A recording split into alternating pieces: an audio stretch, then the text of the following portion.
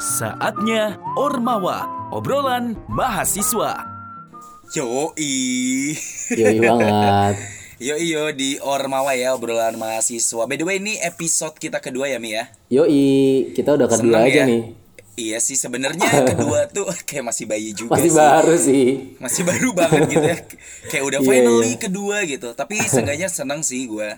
Kemarin Iya. yang pertama tuh nggak tahu sih ya berapa yang dengerin gitu, tapi Iya, nggak apa-apa lah. nggak apa-apa lah ya gitu. Gue juga senengnya sih kita bisa ya mulai konsisten lah ya. Kan kemarin kita hari Baru apa dua, Mi, terus. baru dua. Iya, nggak apa-apa, nggak apa-apa. Iya, tapi udah mulai konsisten sih. Udah mulai Gue konsisten. berharap juga. Well, anyway, di kemarin kita sempat ngebahas soal ini ya. KKN. Yang pertama tuh KKN gitu. Dan ada satu hal juga nih di mahasiswa yang dekat banget sih, Mi. Apa tuh? Baru-baru ini. Kemarin sempat ramai juga gitu sampai Mas Nadim turun tangan. Anjir. Waduh. Gue kayak udah pernah nyeblak bareng ya sama Iya, Nadim gitu. lu enak banget nyebutnya Mas Nadim. Iya dong. Yoi, ya apalagi sih kalau bukan yang namanya UKT. Oh iya, bener. Itu kemarin perbincangan banget sih UKT tuh. Benar-benar. UKT itu uang Kuliah. kampus, bukan ya. Uang Tadinya mau kuliah. plesetin apa gitu ya. Nggak usah diplesetin lah, kalau lu nggak kepikiran udah nggak usah dipaksain.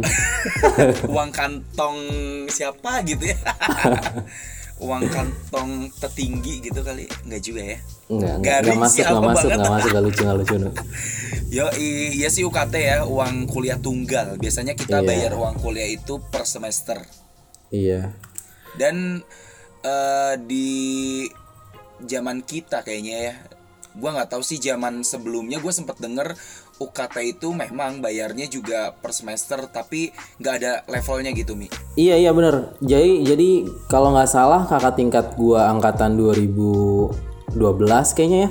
Terakhir tuh 2012 mereka tuh bukan uang kuliah tunggal namanya. Apa namanya? Gua nggak tahu, lupa namanya. Cuman memang mereka tuh rata bayarnya rata gitu. Jadi nggak ada. URT kali ya, URT. Apa tuh URT? Uang rata tunggal. Oke, atau masuk, UKR kali ya. masuk. UKR, uang kuliah rata. Iya gitu kali ya, UKT. Tapi anyway, UKT yang kita tuh kan ada levelnya ya. Maksudnya Iya. ada levelnya tuh berjenjang gitu. Jadi ketika lu memang dari kalangan kelas menengah ke bawah gitu, UKT-nya juga bakal disesuaikan sesuai sama level lu gitu. Iya, itu kan Begitupun disesuaikan yang di juga atas. disesuaikan juga dengan kita ngisi biodata di awal kan. Benar kayak kita bakal ngisi gaji orang tua kita gitu ya. Iya, Dan betul. nanti akan muncul Bukan ngisi gaji orang tua kita, Nu. ngisi apa? Ngisi data Pendapatan. tentang gaji orang tua kita. Lu mau ngisi gaji orang tua lu gimana coba? Oh iya, udah mulai ya. Mulai ngelucu lu ya. By the way, UKT lu berapa sih, Mi? Aduh, kata gue gede, sumpah gue nyebutinnya juga, aduh miris banget Lu sebenarnya. ini ya, mau ngasih tahu maksudnya ke orang-orang gitu. Kenapa tuh? Bahwa keluarga lu gajinya gede gitu kan. Nggak gitu sebenarnya. Nggak gitu ya. Sebenarnya gini sih, itu kebodohan gue ketika mahasiswa baru kan, mahasiswa baru masih polos-polosnya banget kan ya. Sebenarnya gue tuh udah dikasih tahu abang gue kan, abang gue kuliah duluan sebelum gue kan. Kata abang gue nih, udah kamu ngisinya jangan ini banget, jangan real banget gitu. Parah. Akhirnya gue dengan kepolosan gue kayak real aja lah, takutnya ntar gak diterima lagi gue. Akhirnya Iya, gue ngisi bener-bener. real gitu, dan Wah, akhirnya gila ya sih, gila. gitu. Lu keren, jujur, termasuk orang yang jujur banget. Tapi Dan akhirnya lu gue menyesal dengan kejujuran gue. tapi lu tahu nggak sih, maksudnya tuh dengan kejujuran lu itu ya secara nggak langsung lu menolong banyak orang juga gitu loh, Mi. Iya sih, benar. Karena kan yang gue tahu ya, sistem UKT itu memang dibikin per level itu, jadi yang gaji orang tuanya besar gitu itu bisa ngebantu nge-build up mereka yang di bawah gitu. Iya benar kan, ada juga kan yang orang-orang yang mungkin apa ya, nggak mampu lah ya untuk bayar lebih Yoi, gitu. bener. Dan gue yakin maksudnya yang lu akhirnya tersadarkan gitu ya, selamat gue ucapkan.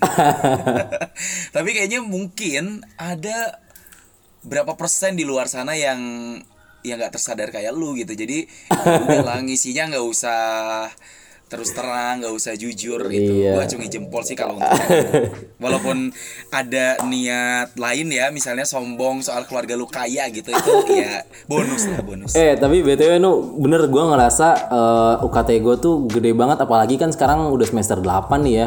Maksudnya Lulus kan lu atau udah lulus kan? iya, mau lulus belum lulus ya doain aja lah bentar lagi lulus. Kalau lu kan ntar ya kalau lu. Iya, gue tahu. Gue anak beasiswa Mi, jadi Oke. Tapi beasiswa ketika lu semester 9 udah nggak ada ya. udah nggak ada, gue bayar. Udah nggak ada, Tapi nah. tapi seenggaknya gue nggak akan teriak-teriak turunin UKT gitu, karena betapa tidak bersyukurnya gue gitu. Udah Iya. dibayarin negara, masih minta turun UKT. Wah. Nah itu nu sebenarnya UKT yang kalau gue sih mungkin ketika gue misalnya lulus tahun ini atau semester ini ya mudah-mudahan gue nggak merasakan lagi kan, amin, gue nggak merasakan lagi kan bayar UKT lagi. Cuman ke orang-orang selain gue mungkin yang emang mereka lanjut ke semester 9 kayak lu nanti gitu, yang mungkin mereka nggak dapat Iya, iya kan gitu, yang mungkin mereka nggak pernah dapat beasiswa juga kan, maksudnya mereka ngerasain banget bayar UKT dari semester 1 sampai semester 8 tuh bener-bener gede lah hitungannya kalau emang dia gede gitu. Nah di semester 8 9 8 dan 9 8 inilah khususnya kan mereka nih apa ya terkena pandemi gitu kan kayak kita juga. Iya bener. Maksudnya udah Ya kuliah maksudnya terdampak gitu lah ya. terdampak udah kuliah udah nggak ada kuliah kan semester 8, terus juga mereka Ya bimbingan ada Mi, skripsi Mi. iya maksudnya nggak ada kuliah di kelas gitu kan, nggak ada perkuliahan di kelas gitu, terus juga bimbingan skripsi juga terkendala kan gara-gara pandemi. Nah itu mungkin yang dirasain mereka nih yang kayak nggak kayak apa ya kayak mau semester 9 tapi terdampak pandemi gitu. Makanya kan kemarin rame itu kan pada Iya demo kan. benar.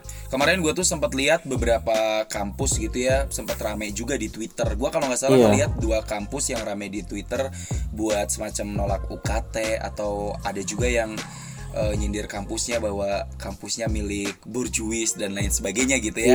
Iya. Gue sempat lihat sih itu gitu. Tapi sebenarnya apa sih tuntutan yang, karena kalau gue pribadi gini Mi, gue adalah udah dibiayain sama negara nih selama 4 tahun kan. Iya. Dan gue nambah nih 1 semester, means ya gue secara tanggung jawab gitu, kayak lu udah dikasih sama negara suruh ngeberesin 8 semester tapi lu nggak bisa, berarti ya itu tanggung jawab pribadi dong. Iya, gitu. benar. Dan alangkah tidak bersyukurnya gue ikut, gue tanpa ini ya, maksudnya gue nggak bersyukur aja gitu, ngerasa diri gue kalau masih minta negara buat nurunin UKT gitu ya, karena ya itu tadi gue udah banyak dibantu sama negara. Nah tapi apa sih sebenarnya tuntutan kayak teman-teman di luar sana yang mungkin salah satunya termasuk lo, ketika lo nambah 1 semester itu kan bakal nuntut apa gitu terhadap pihak kampus kah, atau kementerian kah, atau apa gitu. Nah kebetulan tuh kemarin gue udah sempat gue nanya kan ke temen gue yang memang dia ikut turun aksi gitu, turun aksi. Gue tanya apa sih yang kalian tuntut itu gitu. Kalau gue kan sebenarnya ya kayak lu juga, mungkin gue nggak terlalu bukan ikut-ikutan. Gue tuh nggak terlalu menggubris ini karena ya gue ngerasanya ya udah mudah-mudahan gue lulus di semester ini kan gitu. Mi, padahal ya kalau misalnya lu bisa extend, lu nambah 1 tahun aja, lu lebih bisa memamerkan kesombongan keluarga lu nih. Aduh jangan deh, kasihan ntar orang-orang lain makin miris gitu mendengarnya. Wah, gila lu. Nah jadi gimana nih? Jadi tuntutan-tuntutannya itu yang diajuin ke rektor masing-masing itu di setiap kampus, bahkan ke Mendikbud juga. Itu pertama untuk penghapusan UKT gitu. Awalnya itu ya penghapusan UKT. Awalnya. Tapi setelah itu ketika udah ada argumen-argumen lain, minimalnya katanya tuntutannya itu untuk mengurangi 50% UKT karena pandemi ini benar-benar berdampak ke semua lini kan gitu. Oke, benar-benar. Maksudnya ya nggak cuma para orang tua mahasiswa ya yang masih sekolah di kampus, tapi bahkan negara pun pasti punya dampak yang signifikan banget gitu ya. Terus udah gitu, tapi yang gue lihat Mi, itu gimana tuntutan mereka ya, maksudnya tuntutan teman-teman mahasiswa yang berjuang gitu demi mahasiswa lainnya, ada yang menghapuskan UKT dan memberikan keringanan gitulah ya. Iya, keringanan dipotong 50%. Oke. Gitu. Tapi menurut gue ini udah dilakukan kan sama Mas Nadiem gitu sebagai stakeholder tertinggi gitu. Oh, kalau gue sih ngelihatnya iya. Iya, kalau dari Mendikbud sih kan usulan kan, maksudnya dari Mendikbud itu kan memberikan beberapa solusi kan.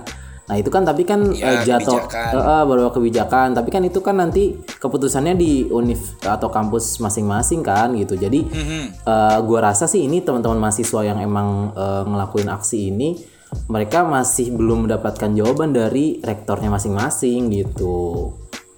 Makanya sampai kemarin tuh kalau nggak salah juga gue ngelihat ada salah satu video juga mahasiswa tuh bikin mencari Nadiem atau gini. Jadi Mendikbud Bikin itu apa? bikin sebuah video. Jadi Oke. masih bawa-bawa Mendikbud lah di situ, mungkin Oke. minta bantuan Mendikbud juga untuk memberi kebijakan yang jelas ke kampus agar kampus itu tidak ya istilahnya tidak masih memberatkan gitulah, istilahnya ngasih solusi yang mudahnya gitu. Oke. Rumit juga ya. Iya, rumit juga. Dan ini kalau menurut gue sih apa ya, mahasiswa tuh udah bener-bener ngasih data yang valid sih kalau menurut gue. Mereka udah survei dan segala macam ke mahasiswa yang lain, udah apa ya istilahnya buat form untuk mahasiswa lain tuh ngisi kayak misalnya penghasilan orang tuanya berapa, ini terdampak COVID atau enggak gitu, dan rata-rata terdampak COVID dan apa ya nggak bisa untuk bayar UKT penuh gitu. Sedangkan yang ditawarkan kampus-kampus itu kebanyakan hanya penangguhan gitu. Tapi bukannya maksudnya kalau gue ngelihat itu kan sebagai bentuk keringanan juga penangguhan itu. Artinya maksudnya oke lah orang tua lu kayak gitu usahanya memang gak berjalan maksimal, tapi ketika ditangguhkan means lu masih ada tenggang waktu buat ngebayar di next month atau next 2 months dan lain sebagainya kan. Nah tapi kalaupun iya sih sebenarnya itu suatu kemudahan, cuman kalau menurut gua itu nanti menjadi suatu kesulitan juga, karena kan kita sekarang nih pandemi juga kan belum tahu nih berakhir kapan. Ketika misalnya solusi yang diberikan itu penangguhan, misalnya gua harus tetap bayar kan, penangguhan itu tetap bayar full kan, cuman iya pasti.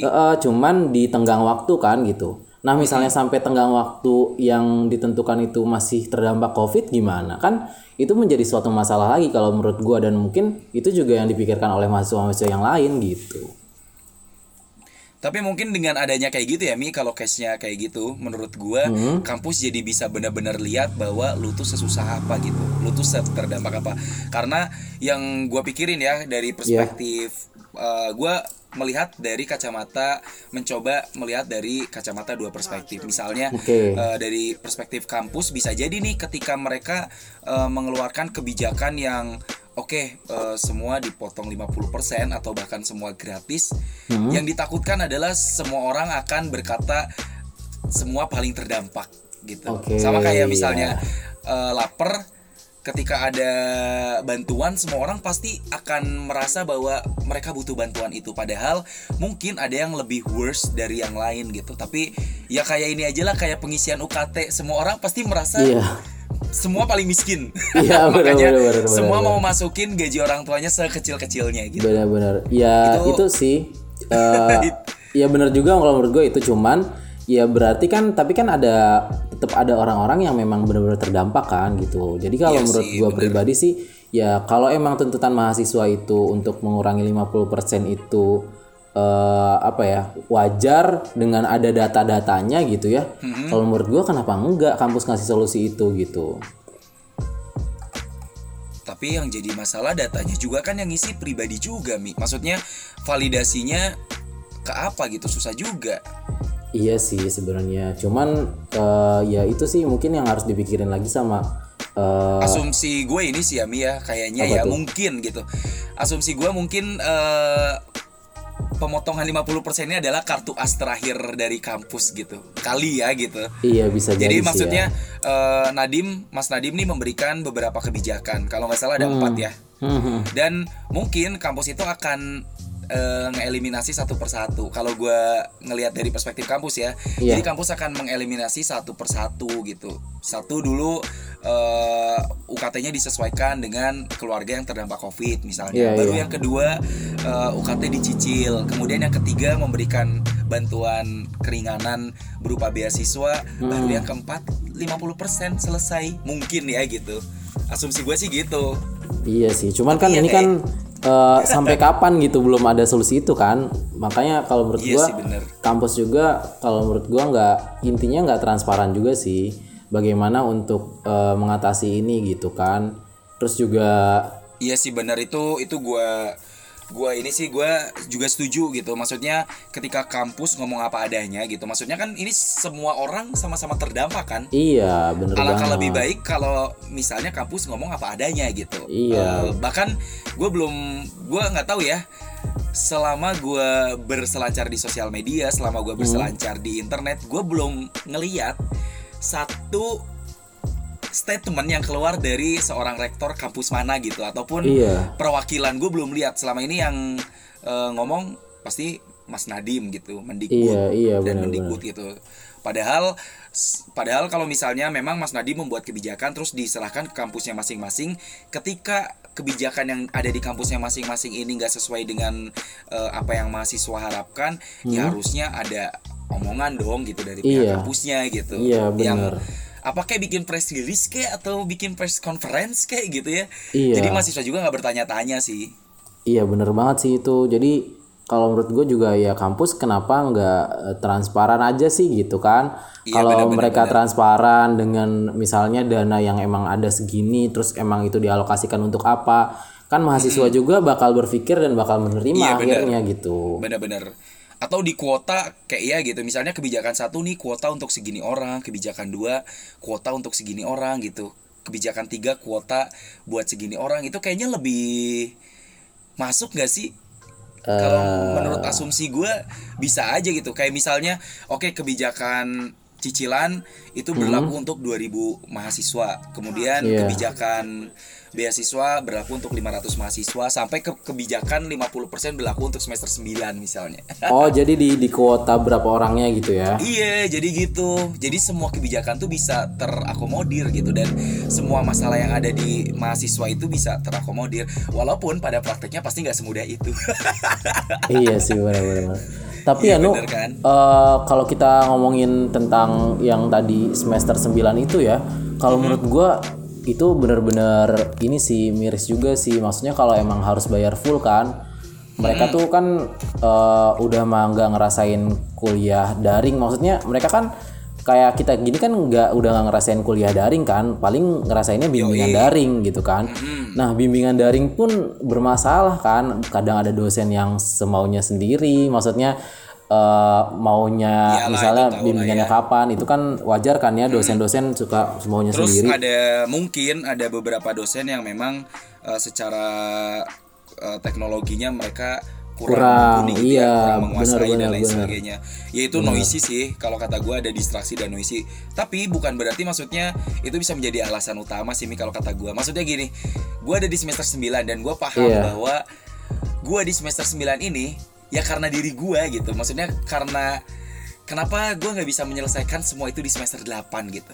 Jadi karena semata-mata karena ya itu salah gue dan gue harus tanggung jawab dengan diri gue gitu. Gue ngeliatnya gitu. Iya sih benar kalau bicara tentang tanggung jawab, cuman kan keadaannya berbeda Nu, ketika semester 8 biasanya itu yang tidak ada pandemi dengan semester 8 yang iya ada sih, pandemi benar, kan benar, berbeda gitu.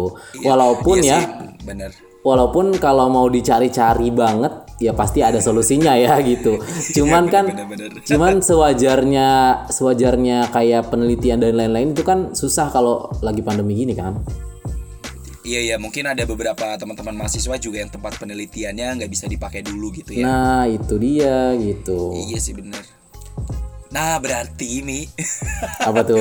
kita kok kayak lagi nyari kambing hitam gitu ya. Enggak sih, kalau gue lebih gini sih, berarti harusnya ada jalan keluar yang solutif dari pihak kampus. Misalnya benar. mereka memberikan alternatif. Oke, skripsi ini kita ganti dengan metode lain gitu. I mean gak harus skripsi. Salah satu contohnya gue sebutin lah UI ya. UI aja skripsi itu udah bukan menjadi hal yang wajib. Artinya ada tugas lain yang bisa disetarakan dengan skripsi dan itu bisa dikerjakan dengan metode yang lain tapi dengan efektif juga gitu. Itu harusnya bisa dijadikan pilihan gitu. Iya benar. Ya kadang menurut mungkin sih itu sih maksudnya kampus tuh nggak mikir, mungkin gue nggak tahu ya, masa dosen nggak mikir ke sana, bisa jadi kan. Kadang ada UI yang udah menjadi contoh, skripsi sudah tidak menjadi kewajiban, cuman masih belum bisa diadaptasi oleh kampus-kampus lain gitu. Iya bener-bener. Iya sih, ya bisa jadi. Tapi iya juga sih. Gue banyak tapinya. Dan menurut lu nih Mi, kira-kira apa sih ya tadi selain transparansi, maksudnya ketika ada huru-hara ini ya, apa sih yang lu lihat sisi positifnya? Sisi positifnya dari ya let's say dari tuntutan mahasiswa terhadap pihak kampus gitu, ada dampak positifnya nggak sih, ataupun dari kampus yang selama ini nggak transparan dan lain sebagainya, menurut lo ada yang bisa diambil gitu sisi positifnya? Ada sih kalau menurut gue ya, itu sih satu tadi kan udah disebutin ya, maksudnya kampus tuh harus lebih sadar untuk bisa transparan. Terus juga kedua mungkin dari sini mahasiswa tuh harus lebih berpikir sih, ya kayak tadi kan kita juga bilang kan bahwa emang terdampak pandemi, cuman kalau mau dicari solusinya pasti ada aja kan gitu. Cuman gara-gara emang gua nggak mengatakan yang lain males ya, cuman emang mungkin dia stuck, ada yang stuck di sini, ada yang stuck di situ. Kita kan kemampuan beda-beda ya, masalahnya masing-masing gitu masalahnya masing-masing gitu. Tapi berarti dari sini ya mahasiswa tuh harus lebih bisa mikir lagi lah, kalau misalnya gue kena pandemi misalnya kayak gini, gue harus ngapain. Jadi ini ya, jadi pelajaran bahwa harus ada plan jangka panjang gitu. Iya benar. Dan apalagi kita mahasiswa bro, gitu ya. Dan gak cuma satu plan kan harusnya gitu. Iya benar. Kalau gue Mi ngelihat hal yang positif dari adanya ini tuh satu Mi. Apa tuh? Kampus dan juga mahasiswa harusnya kedepannya bisa bersinergi. Karena gue ngeliat gini, pada akhirnya ada beberapa kampus yang mahasiswanya mencari validasi sendiri, kayak mereka nyebar angket kan. Benar. Berapa sih sebenarnya seberapa berdampak keluarga lu, orang tua lu. Nah harusnya kedepannya tuh mereka tuh bisa jadi agen kampus, kayak ya udah lu bantuin kita untuk bikin validasi juga nih orang-orang ini gitu kan. Selama ini kadang validasi keluarga siapa yang kaya, keluarga siapa yang miskin kan pasti susah sebanyak itu gitu ya. Dengan adanya mahasiswa ini bisa secara sukarela ya ngebantu kampus juga gitu, dan kampus juga harus transparan kata gue gitu. Iya itu bener gila, mantap kan gitu sih. Iya benar. Well, ya begitu. Keren ya. Ya gitu dah ya. Jadi memang ya kita kalau ngomongin kayak gini pasti nggak akan ada habisnya sih kalau misalnya nggak duduk di tengah dan cari jalan tengah. Iya itu sih mungkin solusi juga tuh kayaknya dari pihak kampus juga dan mahasiswa tuh harus bener-bener duduk bareng terus ngobrol kan gitu. Karena yang padahal bisa ngopi ya gitu di ruang rektor kayak gitu. Jadi gimana ini? Iya kan.